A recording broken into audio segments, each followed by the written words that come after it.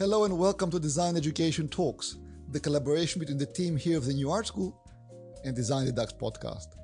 Our guest today is Anastasios Maragiannis. Welcome, Anastasios. Hello, Lefteris. How are you? Fantastic to have you here. Thank you for having me. Fantastic. So tell us about you and your work. That's a good question, actually. I am a designer, graphic designer. However, at the moment, I am the deputy head of the School of Design here at the University of Greenwich, where I am in London, isolated. I can't wait to go back to the studio. So to teach. My work generally focuses on diversity and inclusion.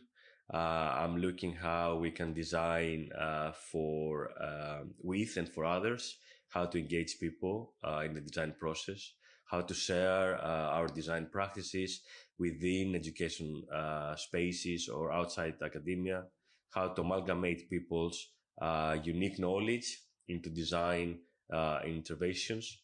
And I have a great interest in how design in general acts inclusively, regardless of disability, gender, ethnicity, language, or age. Fantastic. So tell us about your latest project. I've been working on this diversity and inclusivity by design for a while now, and the latest project was a project we did with the High Commission of the Republic of Cyprus here in the UK, where we explored 7 designers, researchers. We gathered them and we asked them to respond to an issue or that our society is facing these days. So, for example, one of the works was about how we can engage, how we can empower individuals, and how we can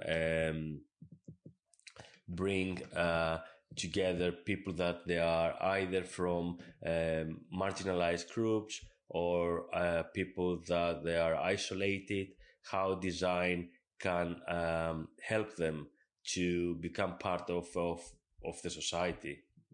So the outcome of this was an exhibition it's almost a year now. Wow. I can't believe that it's gone so fast.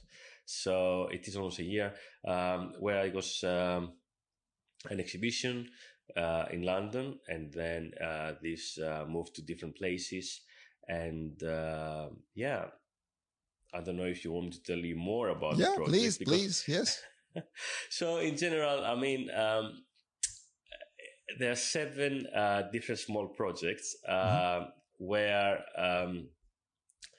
this exhibition, in a way, put them together. We've been working with the designers for almost a year, and all of the 7 people, they had different briefs under the main brief. So this exhibition was the outcome of the whole work, where reflected on developments on diversity and inclusivity in the current creative Cypriot landscape. Mm-hmm. So it was an interest in exploring themes involving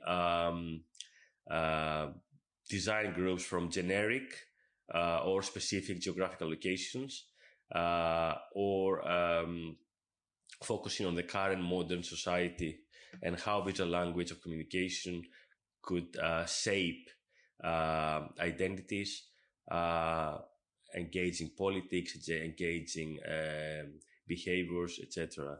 So all the works, they had the common objective,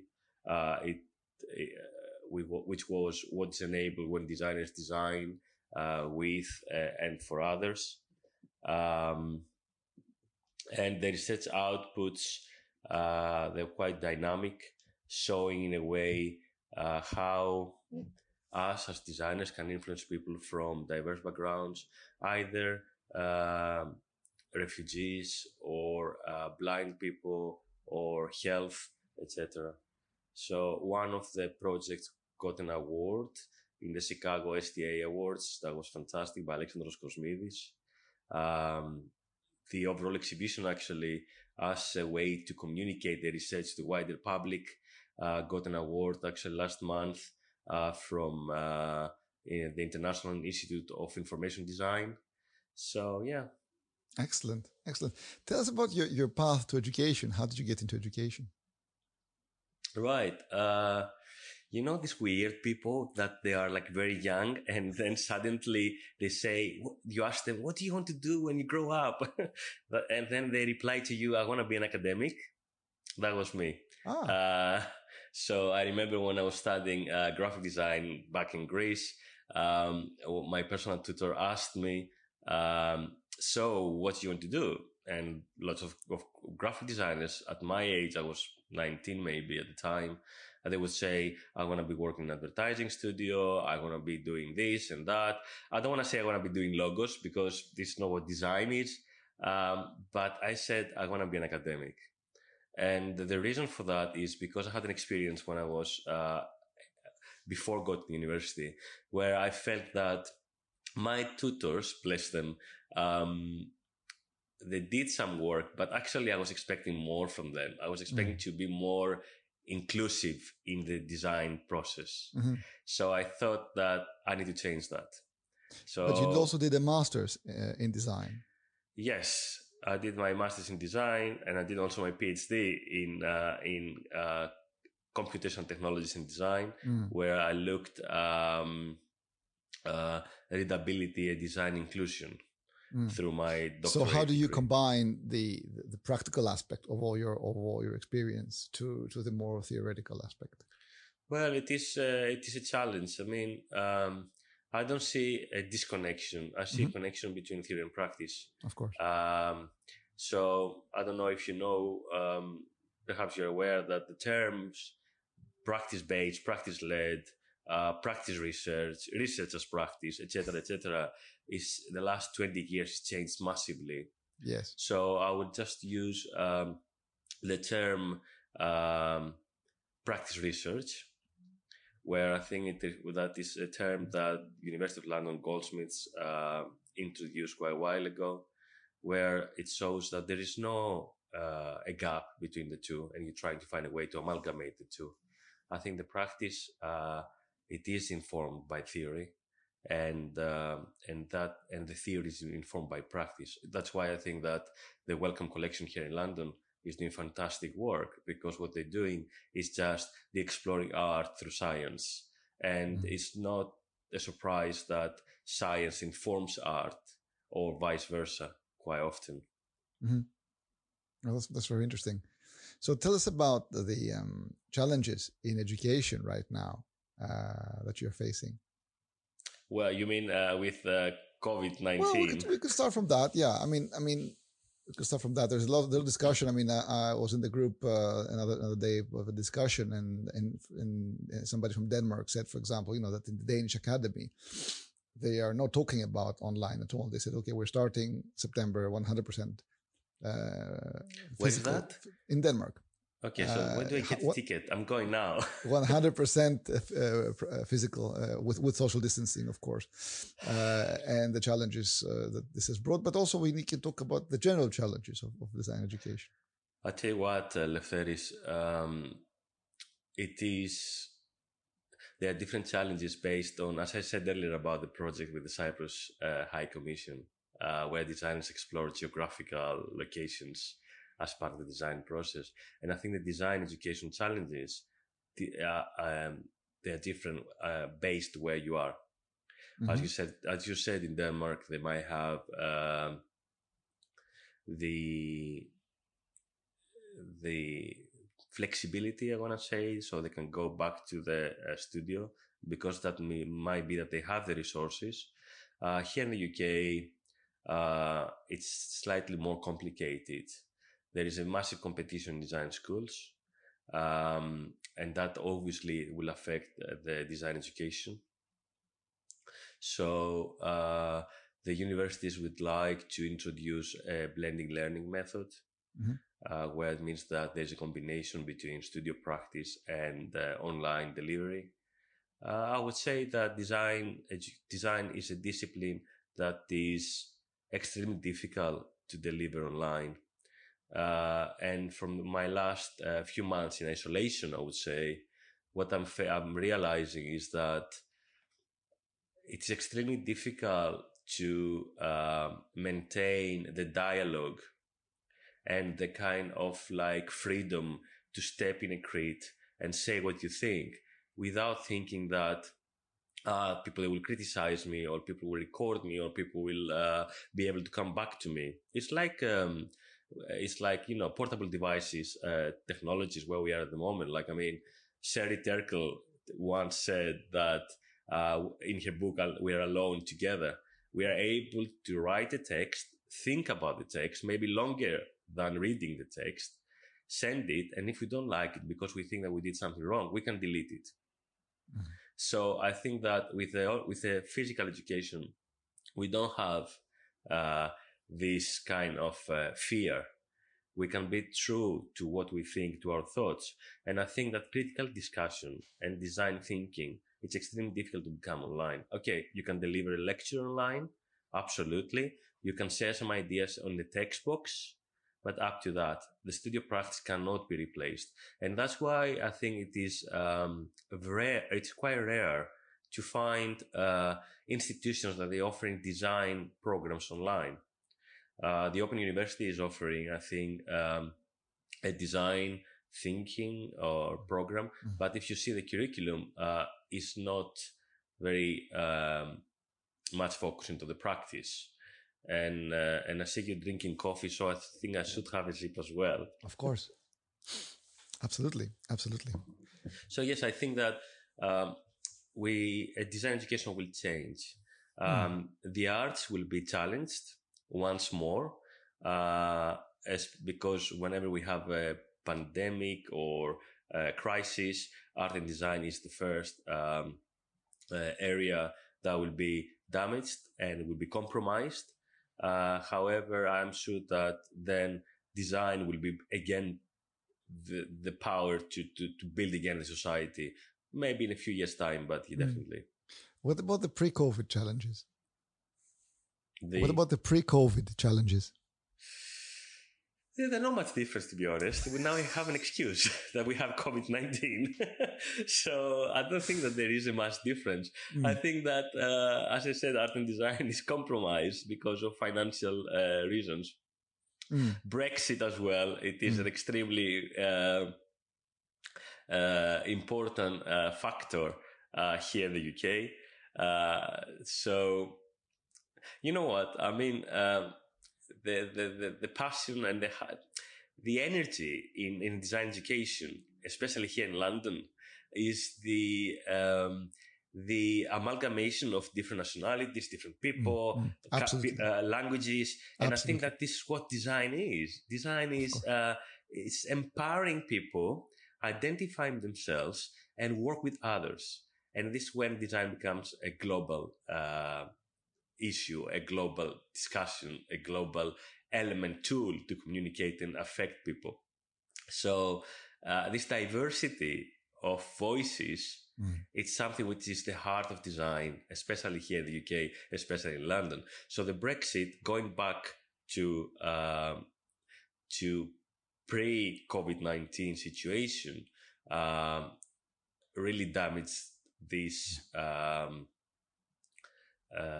approach. And you can see that from how many people they've been applying to study in the UK, and that was a reduced number. And I'm sure that this will change the way we teach. Because you know what, in the past, you would design for a local community or a local environment, and then you have the Instagram that becomes going global, and you design something for a global audience. However, now, if you're not interacting with designers with international designers within the studio session, that means that you have less knowledge of those cultures, and it will be extremely more difficult to talk to this culture without knowing them. So then we're going back to the stereotypes. Absolutely. Absolutely. So how can we best support students in this environment, both during their studies and, of course, into professional life? Do you mean the online environment, the blending environment, the What would studio be your environment? advice if your students or your graduates or any graduates or students are listening right now? What would you like to tell them to support them either through their studies or from the point of graduation onwards? You know what? It's going back to the diverse cohort of students. I mean, obviously there are different reasons for someone joining design education. The without being explicit though, there are some students that they will join design education because they really think that design is who they are. And those people, they will ask for more support. They would like to see themselves growing in the design discipline as designers. They will have some obviously role models that they would like to follow. And then this is where you feel that the design education becomes a dialogue, like the discussion we have now, which is like a discussion that actually it's more close to what Aristoteles, just because I'm Greek now, I'm going to use the reference. So it's like what Aristoteles was doing with his peripatetic method. So he was having discussions with his students, and he would walk and he will teach them based on what is surrounding them. So it's the same thing. When you have people passionate about design, then the discussion comes naturally. And then you have the students that they will need more support, especially coming from backgrounds where design was not a priority. And then is when you will need to be more engaging with them. For example, students, they will face the big challenge of employability after they graduate. And I foresee a design crisis coming soon. And I believe that that we will have to find alternative ways of design education to help people to find jobs for after graduating from a program. So that's very interesting. So what would those ways be? I don't know, because we've seen design is facing massive challenges, and creative industries, they're facing massive challenges. So I think that to help students, going back to your previous question, to help the students, we need to adjust our curriculum, and we need to adjust our design education to, as we always did with design. And I think that technology plays an important role to the design process, and this is what we encourage students to do, to get more advanced with this. However, design thinking, as I said before, it doesn't come with a tool. It's like going to the doctor. Even if you give me a stethoscope, I know how to use it, but I cannot make a diagnosis if someone's sick. So if I give the technology to someone, it doesn't make them a designer. So we need to teach them how they can use critical thinking, design thinking with the current technology in order to develop soft skills for the future. But because talking about the crisis and how we can help them identify themselves in the society, and maybe that will bring a job later, I think that it goes back to the individuals and what they want to do with what passion they have towards design, because design is not as a factory for cupcakes. They all taste the same, but they have different color. I think that design education is about more like an artisan cake shop, where you have exactly like you sell cakes, but actually they're all different. That's brilliant. Brilliant. How can our viewers and listeners find you? How can our viewers and listeners best find you? They can search online. They can go to the University of Greenwich website, and they can find some information about me there. Also, they can look on Diversity and Inclusivity by Design website, where they can get some materials and information about diversity and inclusion. This is a research area that I'm leading, and we work a lot in the University of Greenwich, and we're working with multicultural international researchers and designers, exploring issues of inclusive design, on diverse practices and co-design methodologies. So if you just Google me, I think that would be the easiest way to do it. Brilliant. And my name is very difficult to there are not many people with my name around, so I think it would be an easy one. Any last piece of advice you'd like to leave us with? Well, I tell you, I think advice for what? For students, or again for people? professionals, for colleagues, or I think it is a time now, I think, for to rethink our practices in general. I think that there is I see that we change the way we think, not necessarily because we are forced to, because of the current situation, because of the COVID-19, but I think that we are rethinking about how to communicate with people, and we value more things now that we are isolated than before. So talking in design particularly, I want to see more actions of discussions between creative industries, between the classroom or the studio practice in an institution, between the students and the professionals, where a discussion can lead to better results that can change, in a way, the community, the society overall. So if it is a piece of advice, that would be talk more, discuss more, and approach. I would say mainly for the creative industries, have the courage to knock the door of an institution and say, we're here to help, because that will change the way of people massively in the design world. Brilliant. Thank you so much. Thank you for your time, and we'll see you soon. Thank you, Lefteris. Take care. All the best.